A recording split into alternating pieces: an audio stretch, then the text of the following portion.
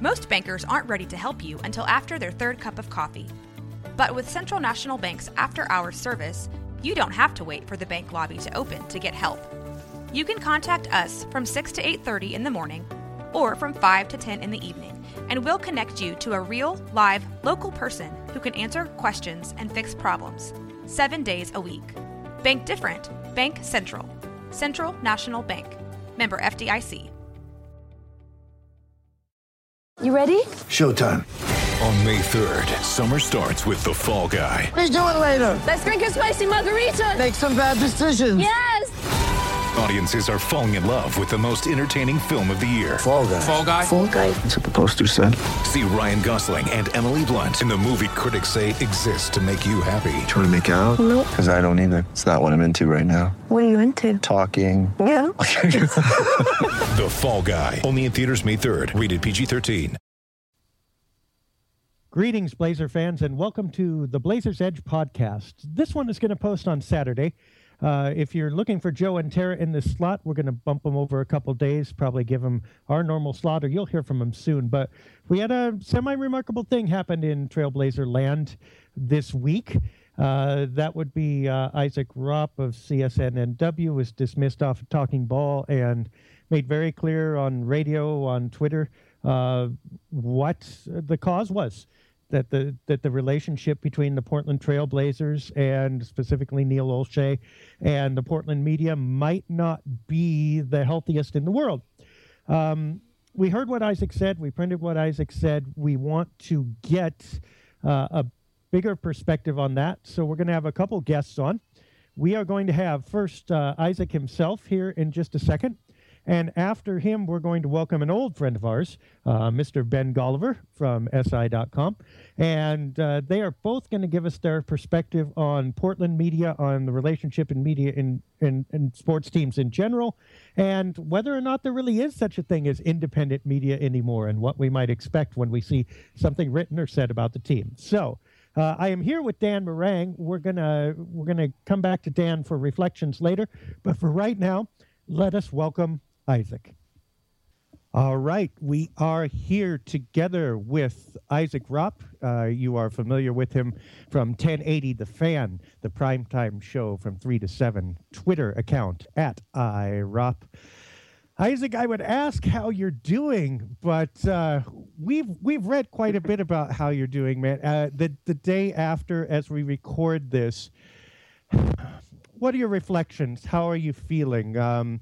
And what kind of, actually, let's do this. What kind of response have you gotten so far? Has it been basically positives, skepticism, or what? Mostly 95% positive.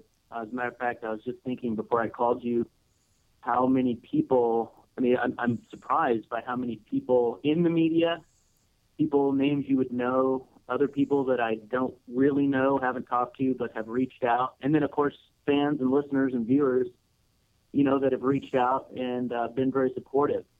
And as far as how I'm feeling, I feel great. I came home last night and told my wife about it, and she said, well, why the hell would you do something like that? And I said, because I'm right, and the people need to know this, and it feels good. I think your gut tells you a lot, and my gut feels really clear. My conscience feels clear. It's not about me. This isn't about me or my life. I'll be fine. I'll move on. But it's about what Blazer fans need to know about how they operate. I think it's BS, and I'm quite frankly, I'm happy I called them out on it. Okay, so let's set the table here, because I think there are people who don't quite understand all the interconnections. Talkin' Ball right. is on CSNNW, Comcast Sports, basically.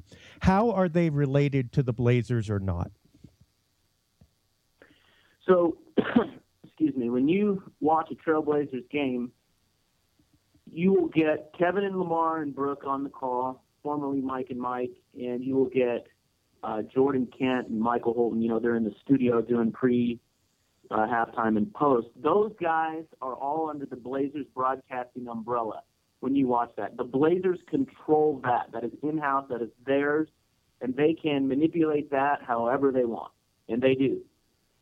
Once you get to Talkin' Ball, if you're watching a game on CSN, once you get to Talkin' Ball, you are now into the territory of the television company CSN, Comcast. And they control that show. They do the hiring and firing. I was on Talkin' Ball. CSN pays me, not the Blazers. Now, the Blazers have a contract, obviously, that was very controversial. I'm sure you guys talked about it. That they recently re-upped with Comcast, and so their games are back on there for a certain number of years. And so they are partners. CSN and the Blazers are partners. But where this gets hairy is that the Blazers had far too much influence on what happens, and have far too much influence on what happens once the broadcast goes to any CSN programming, any and all CSN programming. And that's my rub here. That's what people need to know. It's not right. I think it mirrors a lot of what's happening in our society right now, and it's just it's wrong. And if I can do my little part to tell people how they operate, I'm going to do it, and that's what I did. So, that's generally how the relationship works. CSN let me go basically because the Blazers put pressure on them, Neil Olshey specifically, to do so based on things not things that I said, although I don't think they always loved everything I said because I just was honest, but things more on social media. It was more of a Twitter battle than anything else. Okay, so to be clear, CSN is theoretically an independent entity from the Blazers and operates that way in terms of claiming the badge of media and et cetera, et cetera. Yes, but they are partners with the Trailblazers, and you better believe that not just the Blazers, but any franchise that has a partnership with their flagship radio station or their flagship television station is going to want to have say and influence, and that's very normal. I would expect that. But when you have a person like myself who was told by CSN, by the people who fired me, that I did not cross the line, and I asked him point blank, did I cross the line? I'm open to it. I mean, we do it all the time. I speak on the radio 4 hours a day. It happens. And I'm willing to admit if I crossed the line or if I was unfair. And they said no to both and fired me anyway. And that is what you need to know, is that the Trailblazers wield that kind of wand over a broadcast that is not theirs. I'm not paid by them. That's alarming. That should be, that to me, if I'm a Blazer fan, that to me should be quite a red flag about how they operate and what they try to control you from seeing and hearing.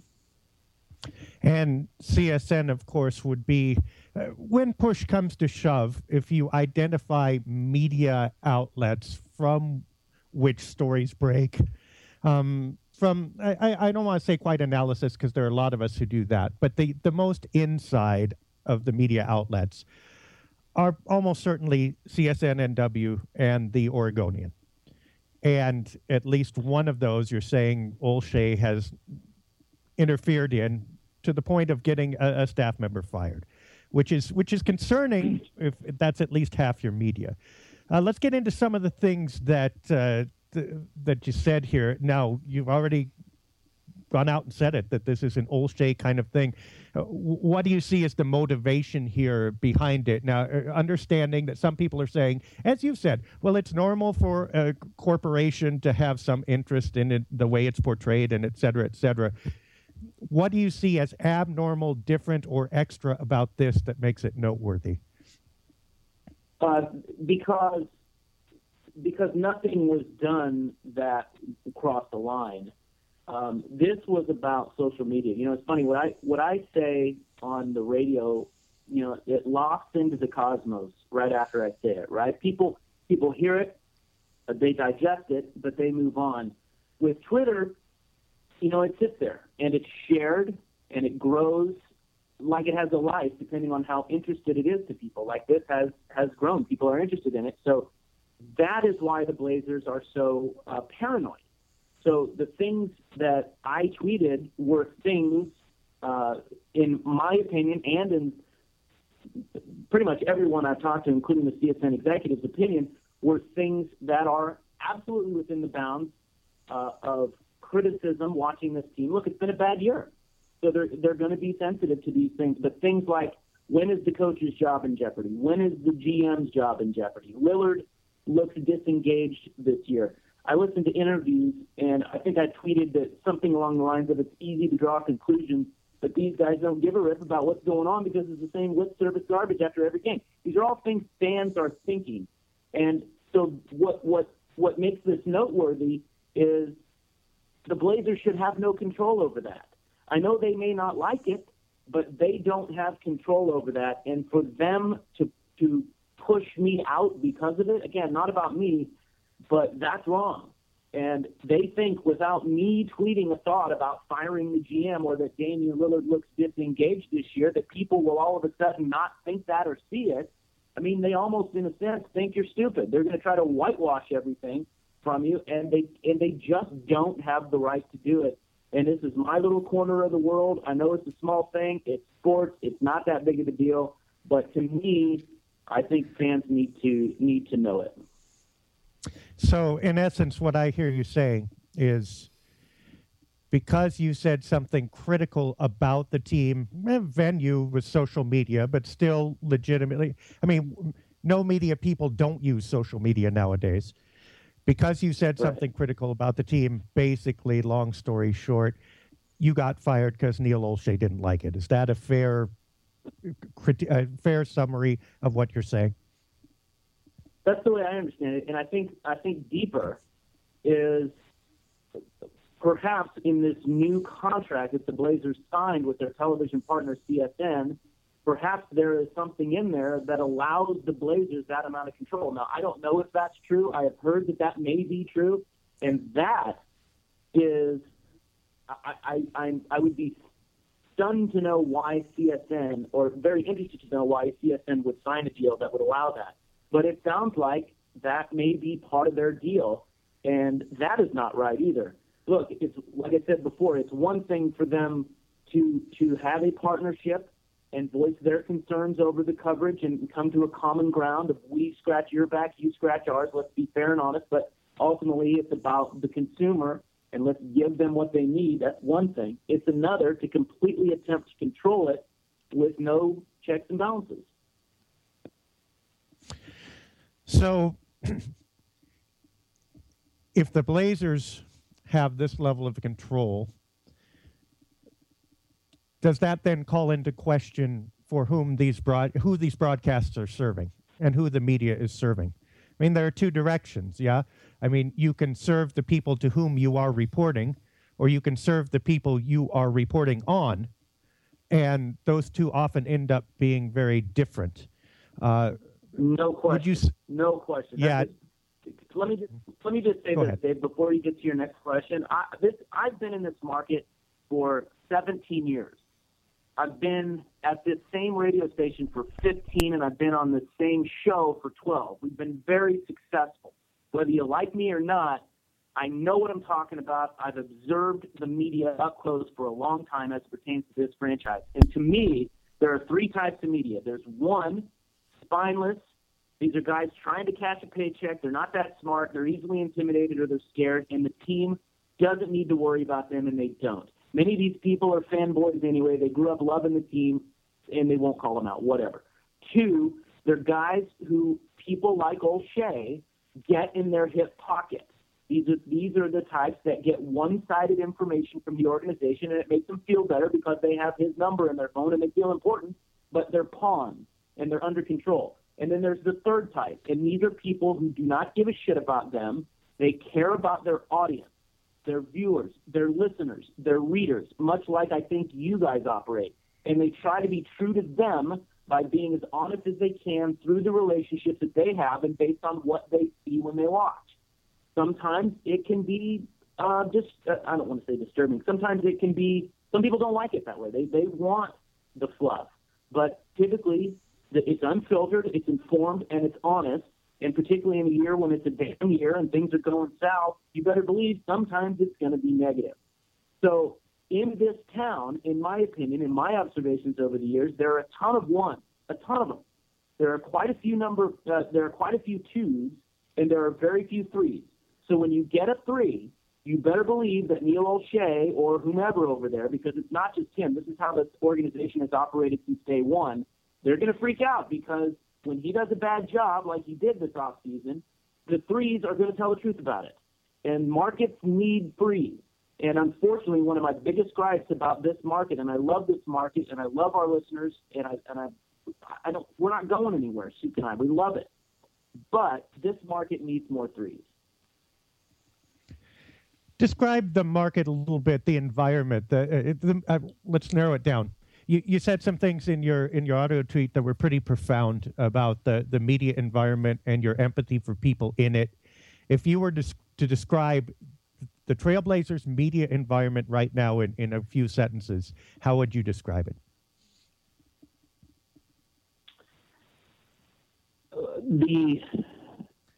The emotion of it, the feeling of it, yeah. It is, that's a good question. It is paranoid, short-sighted, and reactionary. It always has been. And it is controlled to a point that is not right. I mean, that's as short as I can get. Yeah. And a little, scary. I mean, we should think about that. Now, the natural reaction to some of this stuff is for people to point out motivations of the messenger and et cetera, and fine. At the same time, sure. when someone takes the risk to step out and say something like that, who otherwise has a track record, it behooves all of us to listen. Before we let you go, we would be remiss in not asking you the same question about Neil Olshey. A lot of your quotes last night were about him. We've left that for last because it's part of the point, but it's kind of not the point. This is not Ropp versus Olshey. This is Ropp trying to say something. But I'm going to ask you the same question about Olshey. 3 or 4 sentences, however. Well, you have the floor. How would you describe what is your impression of Neil Olshey? Well, I mean, I think that he is thin-skinned. I think that he is in an environment. The Vulcan Paul Allen environment has always been this way. He is an environment that breeds self-preservation, and he is a guy. He's an East Coast New York guy. Also spent time in L.A. He's an L.A. New York guy. He's a no BS guy. In a lot of ways, I respect that about him. I like people like that, but because they're straight shooters. However, I think that he is too thin-skinned. I think that he's a lot like our new president in that he clearly cannot handle criticism, and he oversteps his bounds when he hears it. He's got to be able to handle it better. And quite frankly, I think he's out to save his job because he's on the ropes. He's done a bad job. I mean, this team, he's a good evaluator of talent. There's no question about that. But this team, when it was winning last year and making a playoff run, was one of the youngest in the league, up and coming, and had the biggest amount of cap space in the league. 1 year later, he hands out all these bad contracts, and all of a sudden, they're a sub-500 team with the second highest payroll. Now, how in the hell in Portland is he going to rectify that? That's on him. That's his to own. And when people call him out on it, to answer your question about what he's like, he cannot handle freeze in this market, calling him out on it. And that's it. And it's short-sighted. I mean, I'm still on CSN, Dave. I mean, the network the Blazers have a partnership with, I'm on there Monday through Friday for 4 hours. So they essentially fired 10% of me. It's ridiculous. And so this is how he operates. He just can't see the forest through the trees. And I think that this organization has always operated like that because it's a one-horse town, and they feel like they can get away with it, and they always have. All right. Well, I mean, there you have it, and thank you, Isaac, for sharing that with us. You all can catch Isaac, again, on 1080 The Fan, prime time, 3 to 7, Twitter @iRopp. And we will be paying attention. We'll listen. And again, thanks for your courage in saying this, because not a ton of people. I think a lot of people are probably feeling the way you do, but very few people say it. And we certainly hope things go well for you. Well, I appreciate it, Dave. I appreciate the platform. There are a lot of people. I was, like I said at the outset of this, I was really surprised at how many people in the media and outside of the media, prominent people reached out to me about this. It's interesting. This is like an underlayer that just doesn't get talked about. And if I could say just one other thing, Dave, I know you got to wrap it up, but please. This is the main point. This is the main point about this franchise. I believe they live in a bubble. And the reason they live in a bubble is because they're the only major sports show in town. They have sponsors, they have season ticket holders, they have fanboys who are going to do anything to suck up to them and be a part of what they do, period.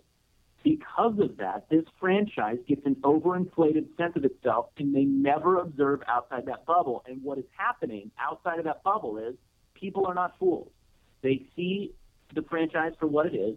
It's a run-of-the-mill franchise in a market that's impossible to acquire star players short of drafting them, in a league that's watered down, and they don't want to consume their product. And if the Blazers would spend more time focusing on how to grab more of those people and being honest about what they are, I think they would be much better off than fighting little Twitter battles with some radio host. There you have it, folks. Isaac Ropp, pulling no punches and telling it like it is. We appreciate your time, Isaac. Dave, thank you so much. Absolutely. And now, folks, we've come out of the frying pan and into the deep fryer, because joining us is an old friend. The first time that he and I have actually reunited publicly. So welcome back to the Ben and Dave show. Ben Golliver is with us from SI.com, of course, at Ben Golliver on Twitter, also at The Crossover and all that great stuff. Ben, welcome back, buddy. Dave, it's been far too long. It's good to hear your voice, but as tends to happen, tragedy brings us together, huh? Tragedy of a sort, I suppose. We wanted to get your perspective on this. You were one of the national people who had something to say about this and would actually come on air. So bravo for that. And so I just want to ask you, of course, you were with Blazers Edge for 7 years. And during that time, you operated in the Portland media environment. Since that time, you have gone national and operate in a national media environment. So we want to ask you a few questions about this whole Blazers media organizational thing. What was your experience like in Portland when you were here, when you were credentialed for Blazers Edge? What were things like? What was the environment? I think the most important takeaway is that an individual's personality within the organization can go a long way to shaping things for almost everybody who comes into contact with it.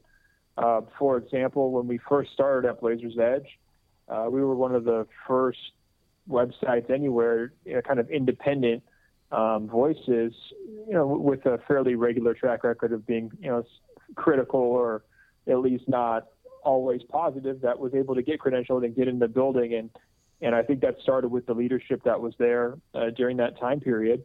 Then, you get to sort of the Larry Miller era, and there was a lot of kind of confusion, which I think, in some part was due to his personality of coming from a more corporate background, not caring so much about the PR side of it, thinking that, things will just blow over and it's not a big deal. And maybe just having different priorities in terms of what he was looking to do.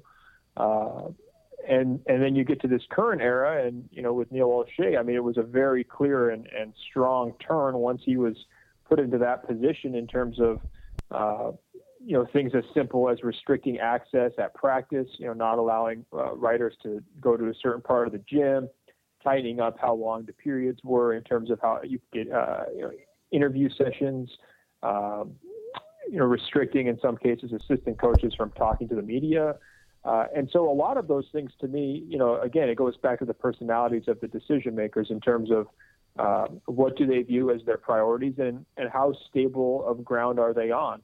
One thing that we learned early on was that, when they're trying to sell tickets, when they're not doing so well in the standings, it does make sense to let in, online websites or explore new media members as being part of the quote-unquote official credentialed club, because that can be a very effective sales and marketing weapon. And you see that around the league too. As the team gets better and the decision makers maybe have more to lose, so to speak. A lot of times, that will kind of ebb and flow, and access might get a little harder to get for new voices. So that's sort of the overall big picture view when I look back at Blazers Edge in Portland. It's driven a lot by the people who are in charge. So what you're saying kind of is that from the team standpoint, the view of media is less, institution, sacred institution, letting the public know, or two-way street relationship, and more, how can I use this to further my goals? Yeah, absolutely. I mean,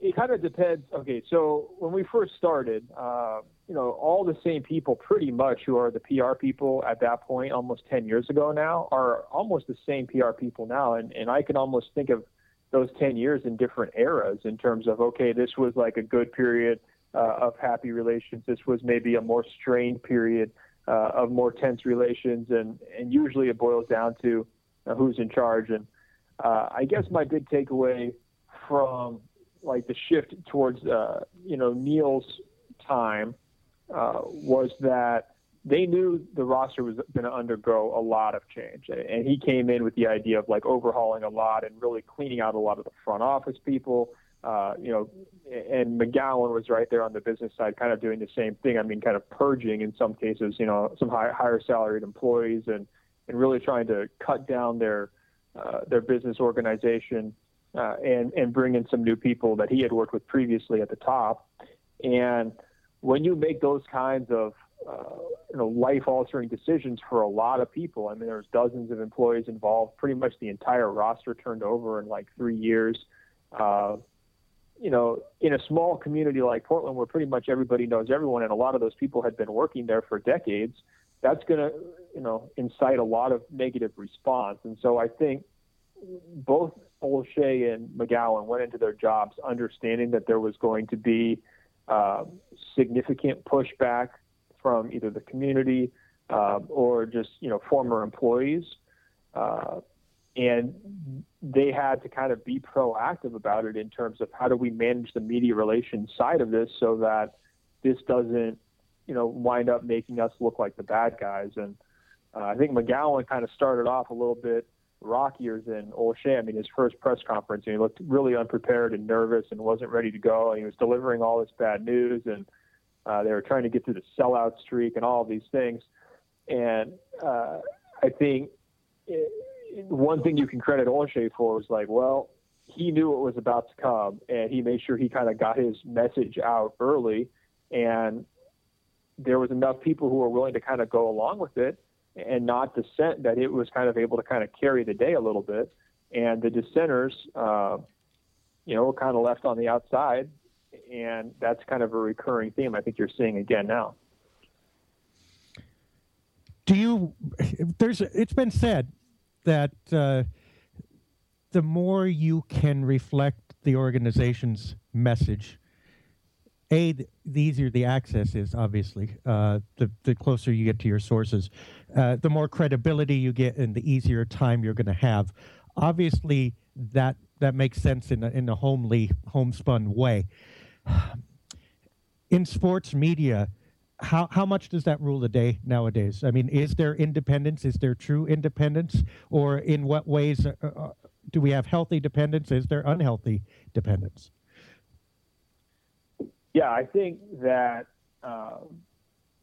reporters and journalists are getting it from all sides right now. I mean, it's not just people in power who are kind of squeezing the vice grip and asking, or expecting more one-sided coverage or more positive coverage, but you also have competitors that are, athlete-driven enterprises like the Players Tribune, where, that's going to be friendly. It's not even really media, but consumers, treat that like it's media. You've got, team-created content, which is, getting better and better, honestly, in terms of the quality of it and, the quantity of it, too. Teams are really committing to that stuff far more than they did 5 years ago, so that's competition. And so people in power are viewing this landscape and they're saying, well, we don't need writers and journalists in the same way they might have needed them 15 or 20 years ago when there was less options for consumers to get news about the team that they care about. So it's trickier and trickier to be critical. And, it's a constant trade-off. I mean, if you want to be someone who is a truth teller and, accurately, in your eyes, objectively, assess grades and provide grades and give reactions to trades and signings and everything. You're facing more and more pressure from all different sides to not, to kind of be polite about it, at least, at bare minimum, if not, just not be gushing with praise. I mean, you see all the time, these moves are received by the local media so much more positively or optimistically than they are by the national media. And there's, strong reasons for that. And also what you see is a lot of bias by omission, people who are, rather than be critical of moves, people might just be quiet about a bad move if they know it's a bad move so that they don't jeopardize the relationship with the person who might have made it because they might that executive or whoever it would be, down the road. So this is not just something that's unique to Portland. I think it happens everywhere in professional sports. It happens, at the league level. It's a really tricky, dance to do. And the toughest part in Portland is that I think everybody knows everybody, right? And there's less options. So, if everybody depends on the Blazers for their sort of, financial health, whether that's, the paper, selling to the team or, getting a lot of subscribers based on their coverage of the team, or whether that's the radio stations kind of fighting each other for the right to be the official station, whether that's the TV deal where like the station pretty much exists only as a forum for Blazers conversation analysis in the game themselves.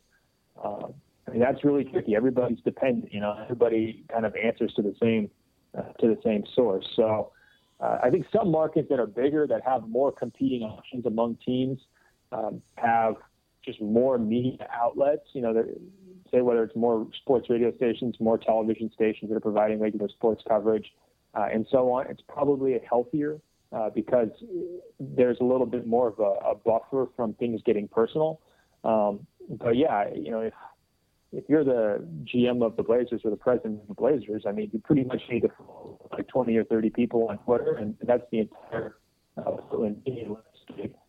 If someone has a decision you don't like, or if they write a column that you disagree with, or whatever, it's hard for that to get lost in the shuffle. It's not very hard to stay on top of everything, and I think that can create unhealthy dynamics.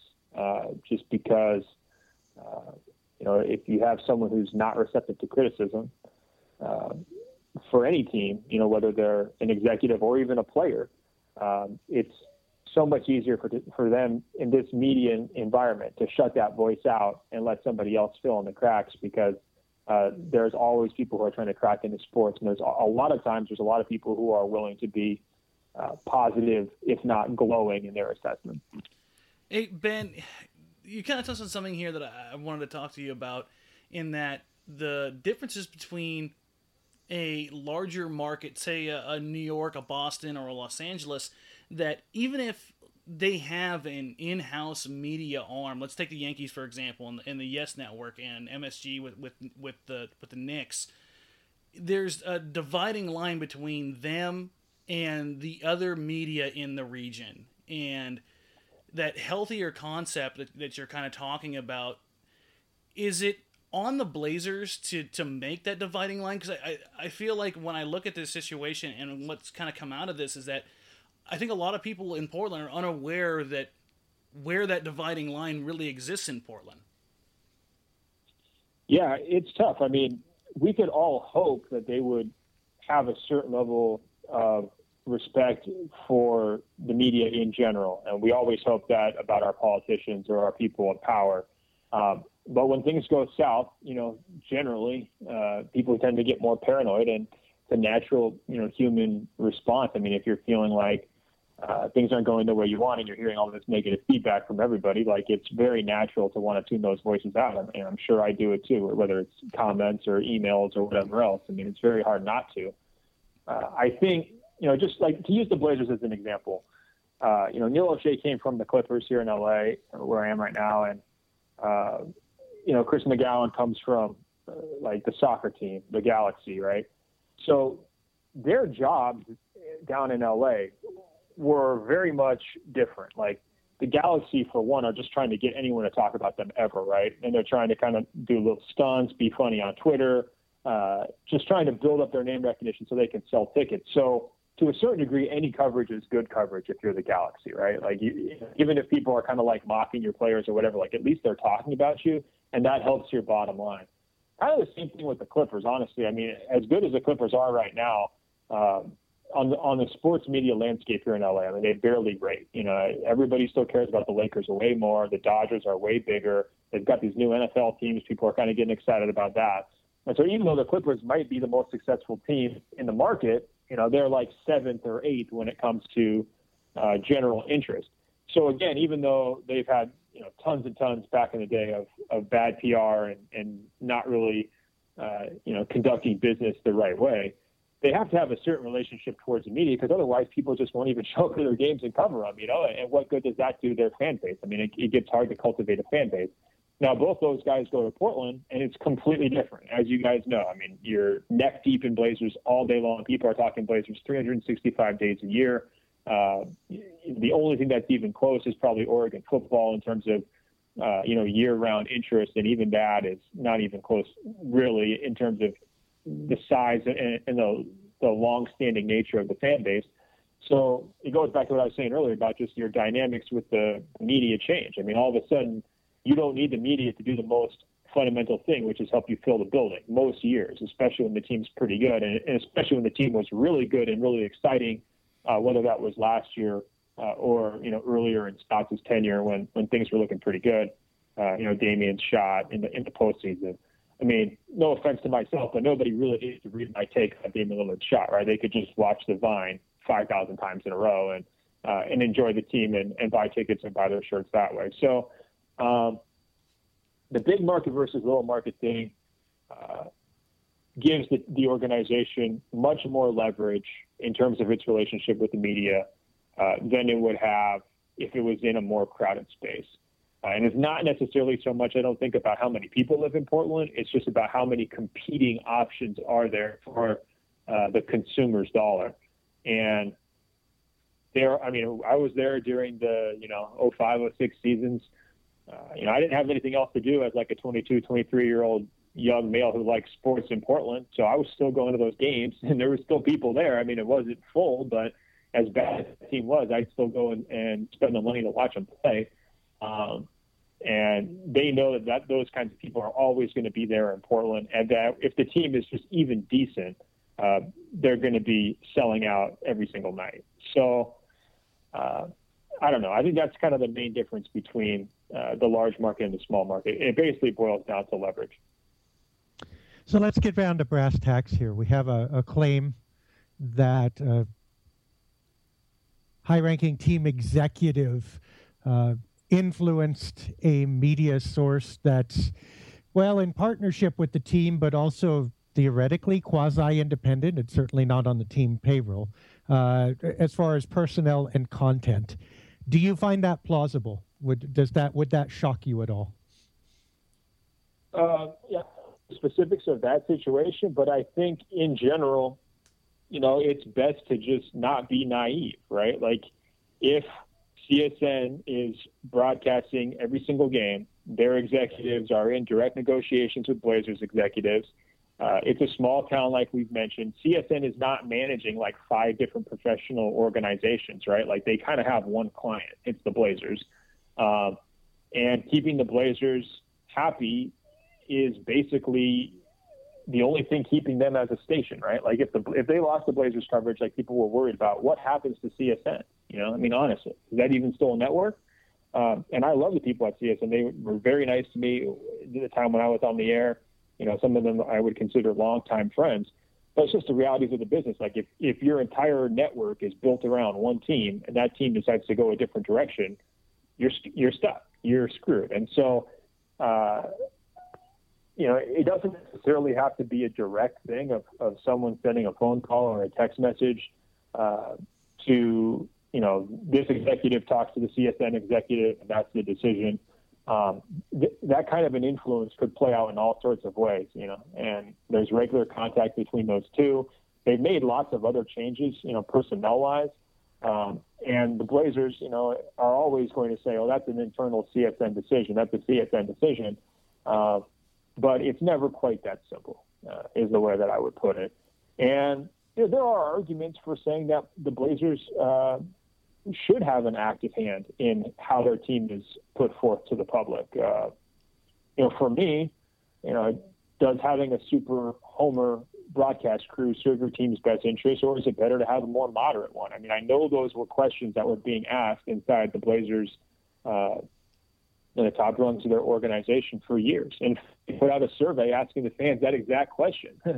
So, they're very conscious of how they're presented in official channels, and any smart organization, any intelligent professional sports organization would be. I mean, if you just have a crappy broadcast crew, that can really, or not even the broadcast crew, but, a pregame show, postgame show. I mean, if you just don't have good video editors who cue up the highlights fast enough, I mean, all of that stuff can impact how people absorb your organization. Maybe not the diehard fans, but certainly all those things matter. And I think it's important that they're engaged, but there's obviously a gray area where you could become too engaged and get a little too heavy-handed. And I would hope that that's not what happened in Portland. I would hope there's some other explanation that we don't know about for those decisions. But, it's definitely a possibility because, the situation is just set up that the people in organization don't really have the checks and balances. I mean, there's nothing holding someone back from doing that. Do you have, did you feel like you experienced any pressure or, did any of this feel at all prominent or even unhealthy to you when you were in the Portland environment, or does it now since you've been back? How did, you've been in a lot of locker rooms now. Looking back, do you feel like you experienced more or less about the normal amount of weirdness here? I mean, there was obviously some really strange situations that played out over the course of my time in Portland. Some of them were just with the past regime. I mean, going back to some of Larry Miller's press conferences, when he was trying to walk through how Brandon Roy's comeback was going to work or if it was going to happen or not. That was, before the amnesty decision, and that was super weird. He had a press conference where he fires Nate McMillan. He just shows up randomly in a tracksuit to fire the coach, and it's just like, what? This is pretty strange. This is not usually how you would think these kinds of things would go. So there was a good amount of weirdness there. I mean, it really runs the gamut in terms of media relations. Like the Warriors, I would say, they've won awards in the past for their media relations. I mean, they really go above and beyond. There's some other organizations where they clearly make a point of media outreach.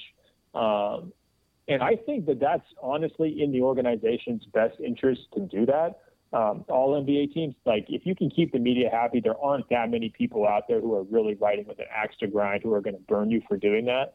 And the easier you can make the media's job, the better the long-term benefits for you are as an organization. I mean, I think part of the reason why, clearly it's not as important as Steph Curry's amazing three-point shooting, but part of the reason why the Warriors take off as America's team these last couple of years is because you have tons and tons of writers who have had positive experiences with that organization over the last couple of years, and their staff who are ready to sing the organization's praises and are able to get access to key decision makers to tell interesting stories. And, that just helps sort of helps carry their positivity all the way along. There's a few things that have kind of been strange to me. I don't know if you guys saw not too long ago, the Blazers had that tweet making fun of Chandler Parsons and showing the air ball. Mm-hmm. And, I remember 5 years ago, I got a talking to from the Blazers for putting up a clip that was kind of like mocking one of the Blazers players. Very similar idea, right? I think it was like Raymond Felton threw a pass out of bounds or something like that. And I just put a clip like that on the internet. And at that point, 5 years ago, they were very upset about that and kind of wanted to talk about, why are you doing this and so on. And now 5 years later, they're doing the same thing on their own Twitter account, but then they're kind of apologizing for it. And it's getting a little bit strange. Things like that, are not what I would consider sort of par for the course. I know more and more teams are trying to go the snarky route and all that, but that was one situation that kind of weirded me out. But, Dave, you were getting all sorts of emails and calls from stuff we put up, whether, especially if it was about the broadcast crew or whatever else, where they would kind of push back on that.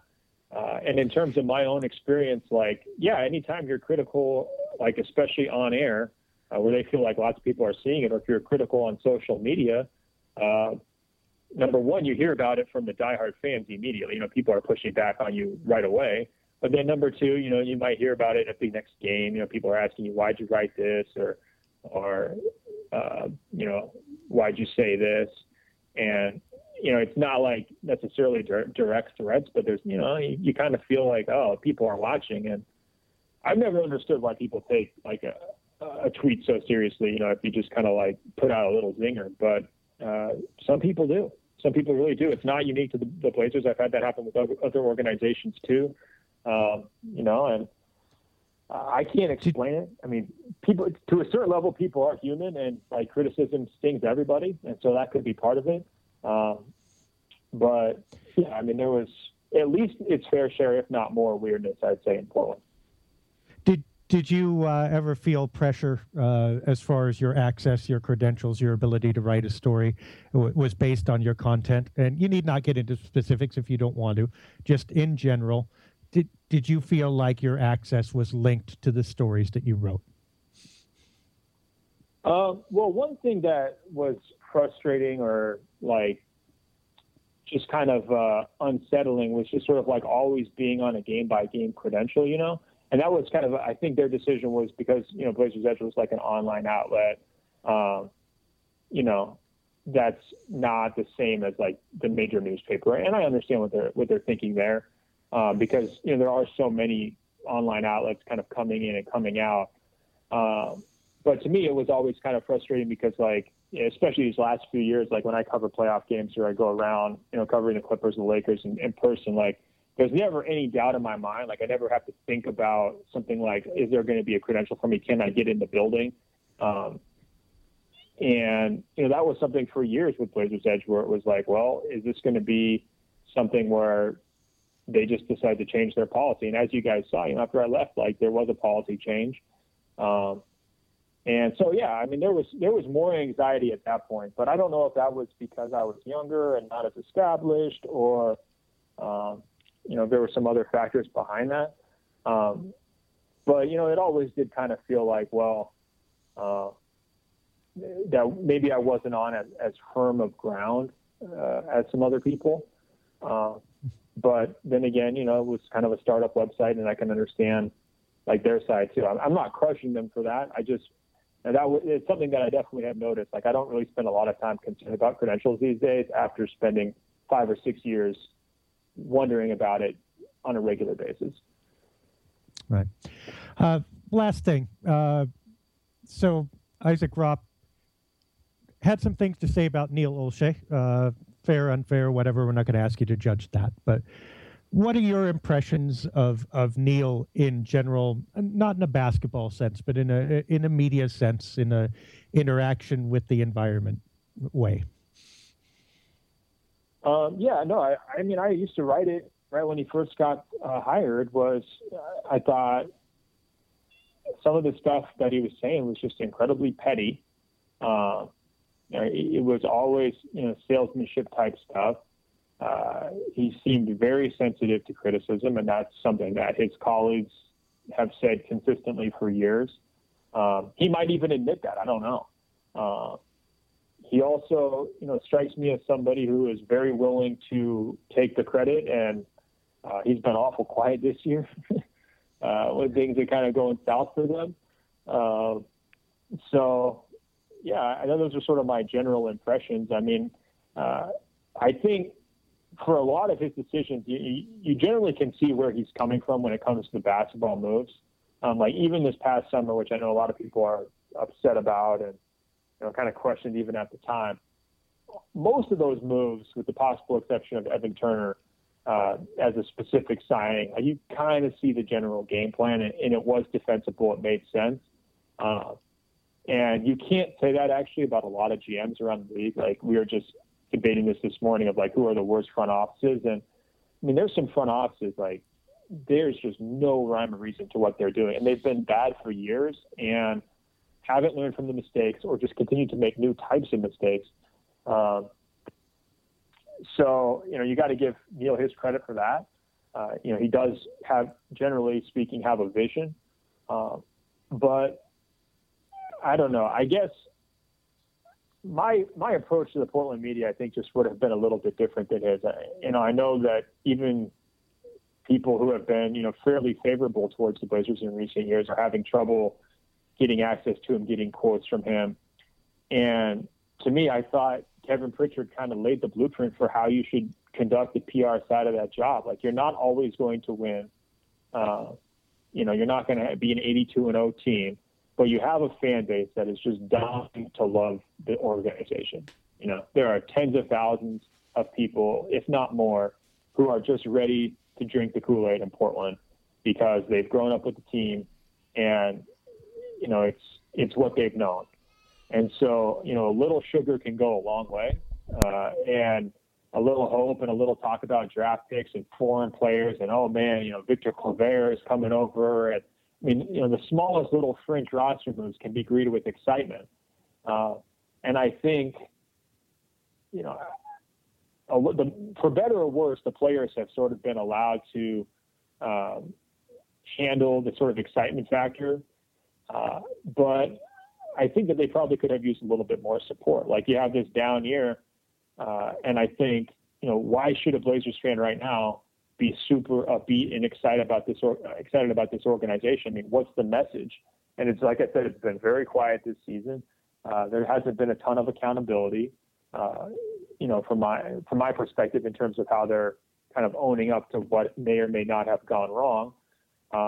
And it's really easy for people to tune out in that situation. I don't think it's in the best interest of the long-term,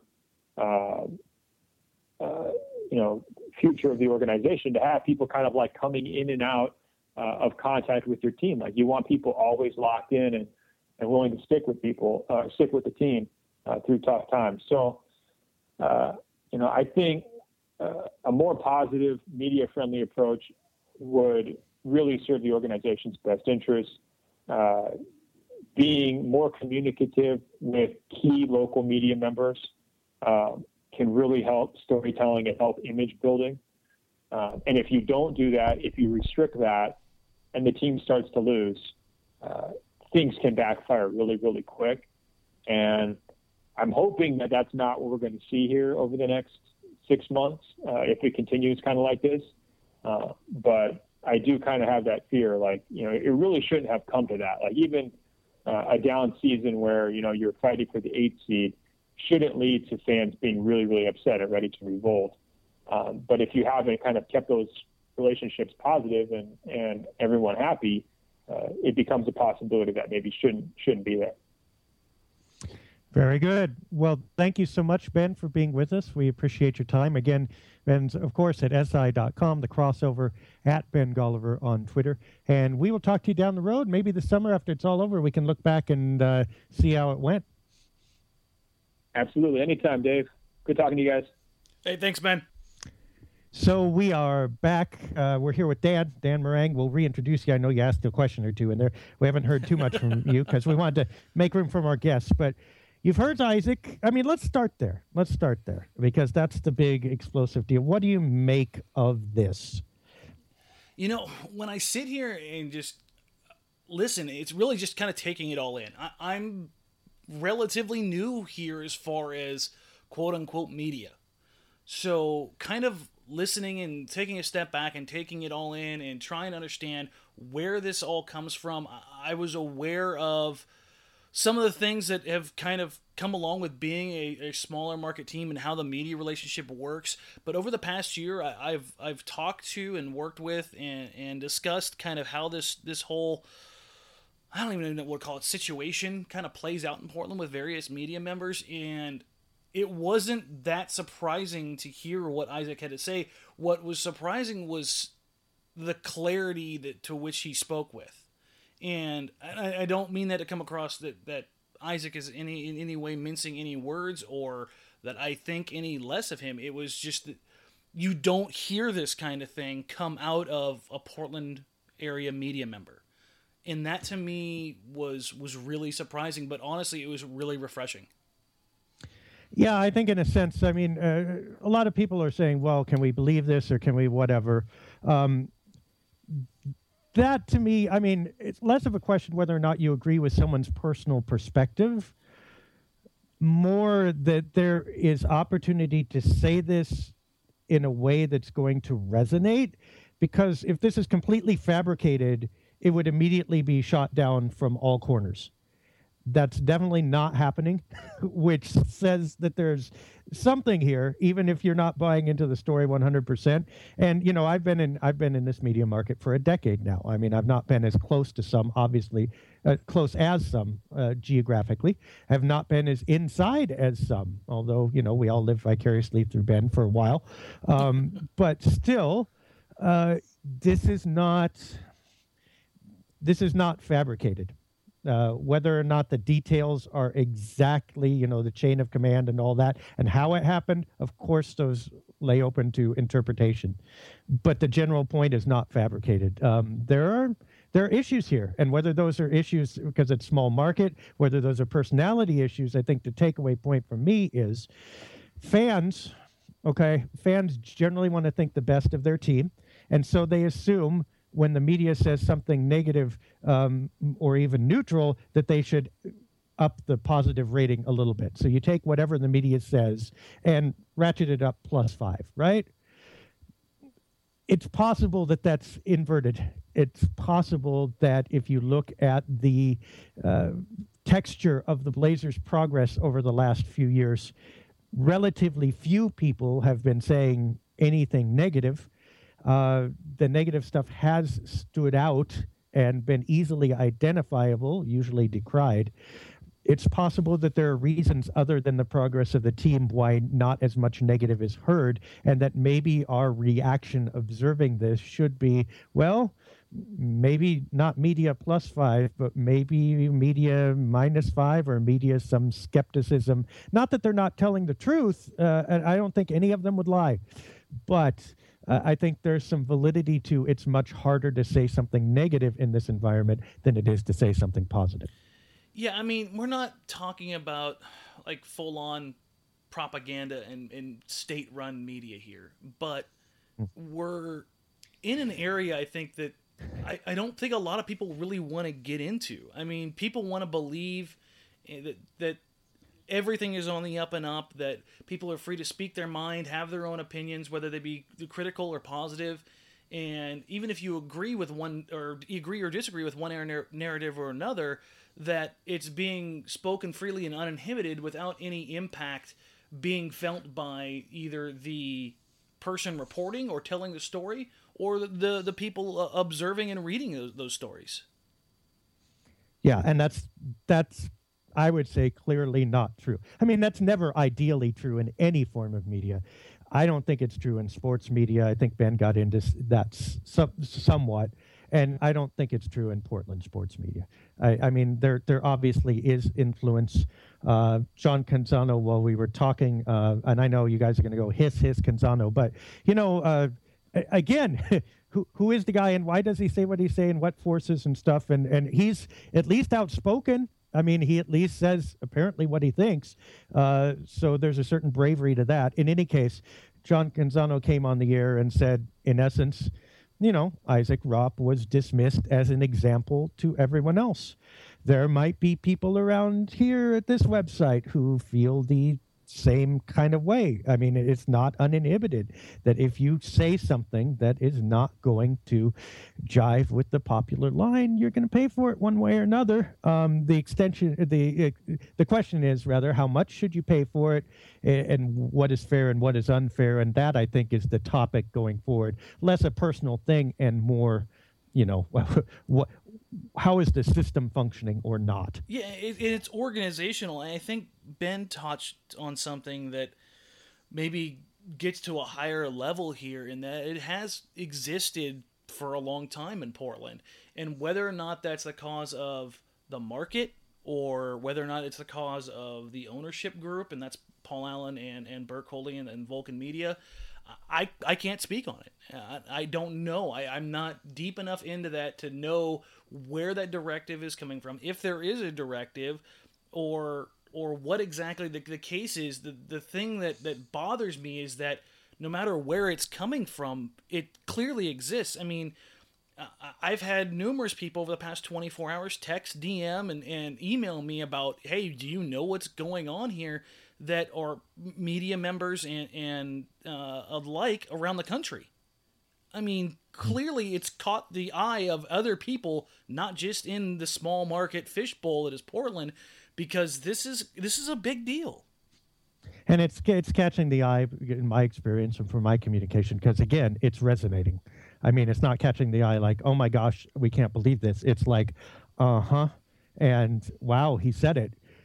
So, I mean, I guess that could be taken as some support for Isaac in terms of his veracity, or in terms of he's not making this up. This is not just about one person being fired. He said that when he was on with us, and I think that is completely accurate. That if it was just about him getting fired, that happens to radio guys all the time. It's a temporary medium, and TV as well.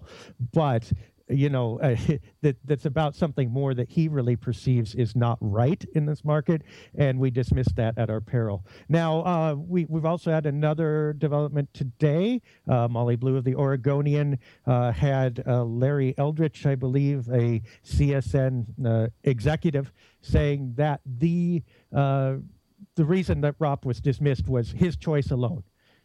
Ben covered that a little bit. There can be many threads and many avenues. Is there anything to that statement other than that's what they had to say? I mean, or put it another way, even if everything Isaac said was true, would they have reacted any other way? Yeah, it's kind of crazy. I mean, when you've got a guy like Canzano, who has been in the Portland media market for a long time and says basically whatever he wants to say, whether you agree or disagree with him, he's got a platform that he speaks on, and he speaks his mind. And he's saying that he has a source in the organization that's saying that Ropp was let go basically as a warning to everybody else.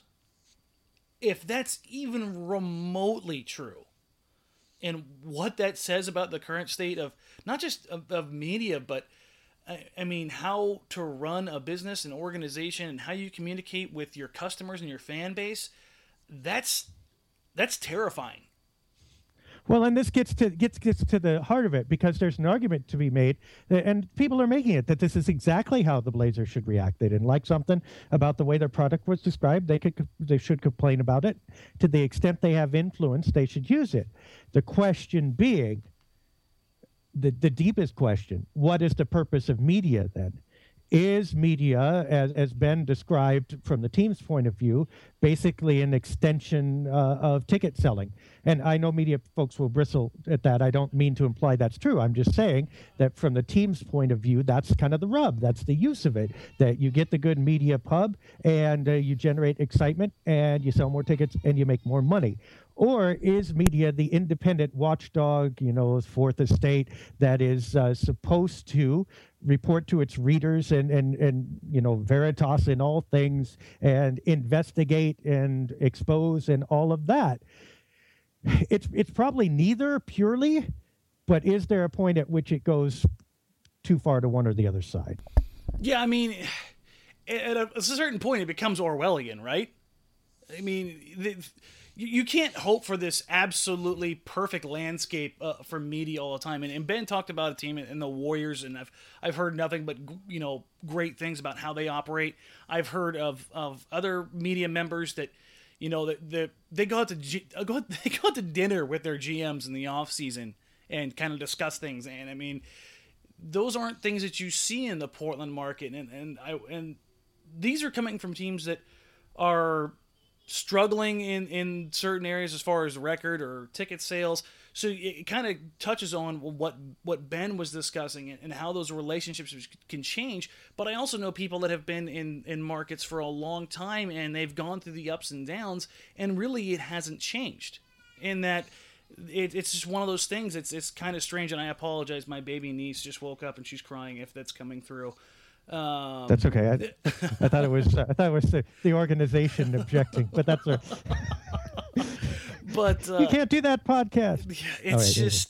It's just one of those things where I'm sitting here reading these emails and seeing these texts and these tweets and listening to these two guys and hearing from other people who will say the same thing but don't want to be on the record about it. I'm sitting here with my eyes open and my mouth just dropped.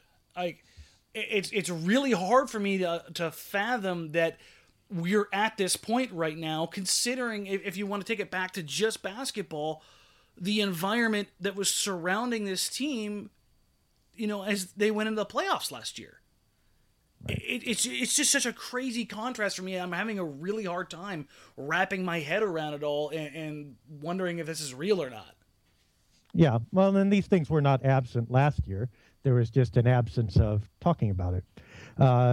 But look, you know where we are. I mean, for our listeners, for our readers, we've generally always been with you, and I think most people will say that. But, I mean, I think with us, we've lived that out. And mostly what I'm concerned about for our purposes is how do we get at truth? And heretofore, I mean, we haven't completely relied on them. There's always a dissenting group saying this or that writer is horrible and just talks out their butt and whatever, right? So I'm not saying the dependence has been complete, but we've always assumed that what we're getting from quote-unquote media sources is as close to the unvarnished truth as we can get.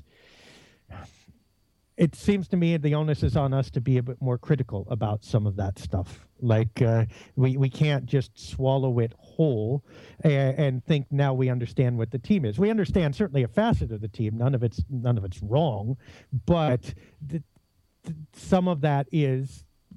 Well, this is not a secret. It's sourced. What you're getting is a quote directly from the people who want you to believe that what they're doing as decision makers is correct.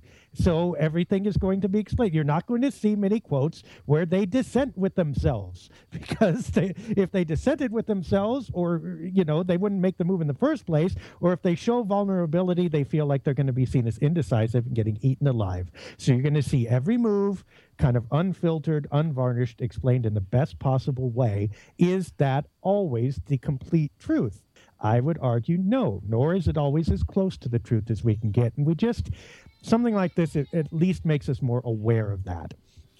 Yeah.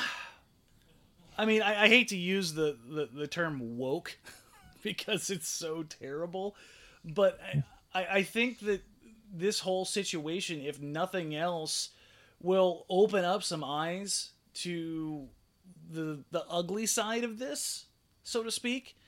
And maybe that's a good thing. Maybe it'll make people pause and be a little bit more critical. And I don't mean critical in the sense of, in a negative sense, but critical in that they'll be more decisive.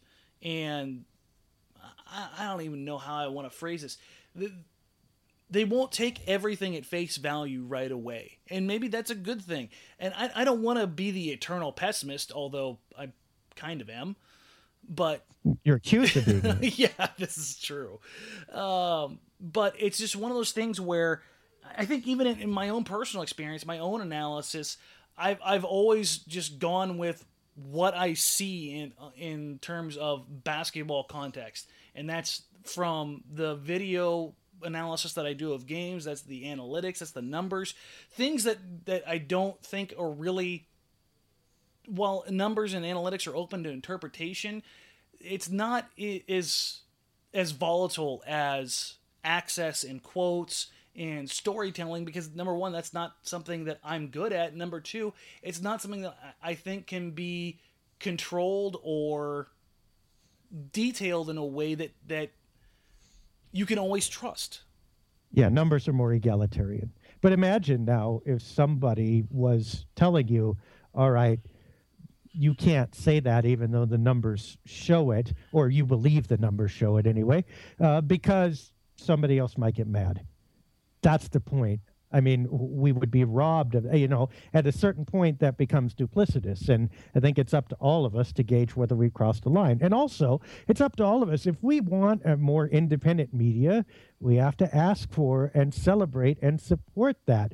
And what I mean is, whenever someone says something negative about the team, instead of maybe going, you heretics, this is horrible, or you're biased, or you're media this, or stirring the pot, or whatever it is, maybe we should celebrate the fact that they can and they dare to say something negative, because otherwise you end up with a lot of cream of wheat. Sorry, they're probably a sponsor. I don't mean to offend you, cream of wheat, but there you go. Mushy cream of wheat stories in a bowl that is just occasionally punctuated by a raisin of goodness. And it's like, I don't like that diet. I like the good and the bad. And most of all, I'd like it to be honest. So next time someone says something critical of your team, maybe we should think about it a little bit more, celebrate it, say thanks for that, rather than, saying this cannot be true, because eventually we get what we wish for, except it turns out horrible when nobody can say a thing anymore that doesn't agree with the common line.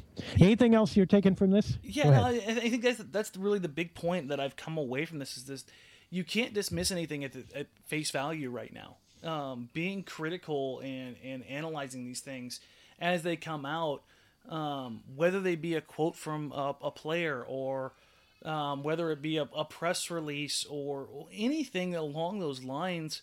And I'm not saying that they're doing this to shape the narrative every single time in every single way, and they're trying to manipulate everything. That's in no way, shape, matter, or form what I'm saying.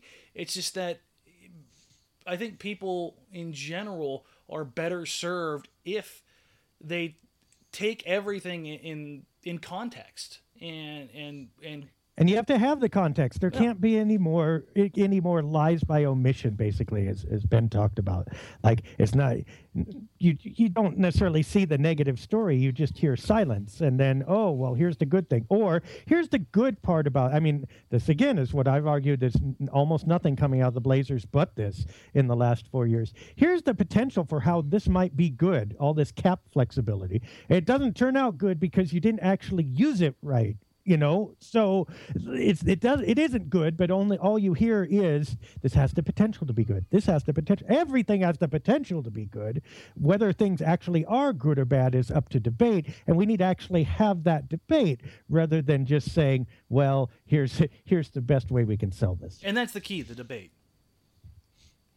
I think so. That's why we do what we do. And speaking of what we do, we're infringing on an hour here. We should probably let our folks get back to their day. We hope you have, if not enjoy, I'm not sure that's a podcast you should enjoy, but I hope this has been illuminating, in a sense, interesting. We'll certainly continue talking about this in the comment section. Don't forget, you still have a little bit of time, I think, to buy tickets for Blazers Edge Night. That's unvarnished goodness. You can send needy kids to see the Trailblazers play. Find that on our website, blazersedge.com. The post is right there. And for Dan Marang, I'm Dave Deckard, and we will see you next time.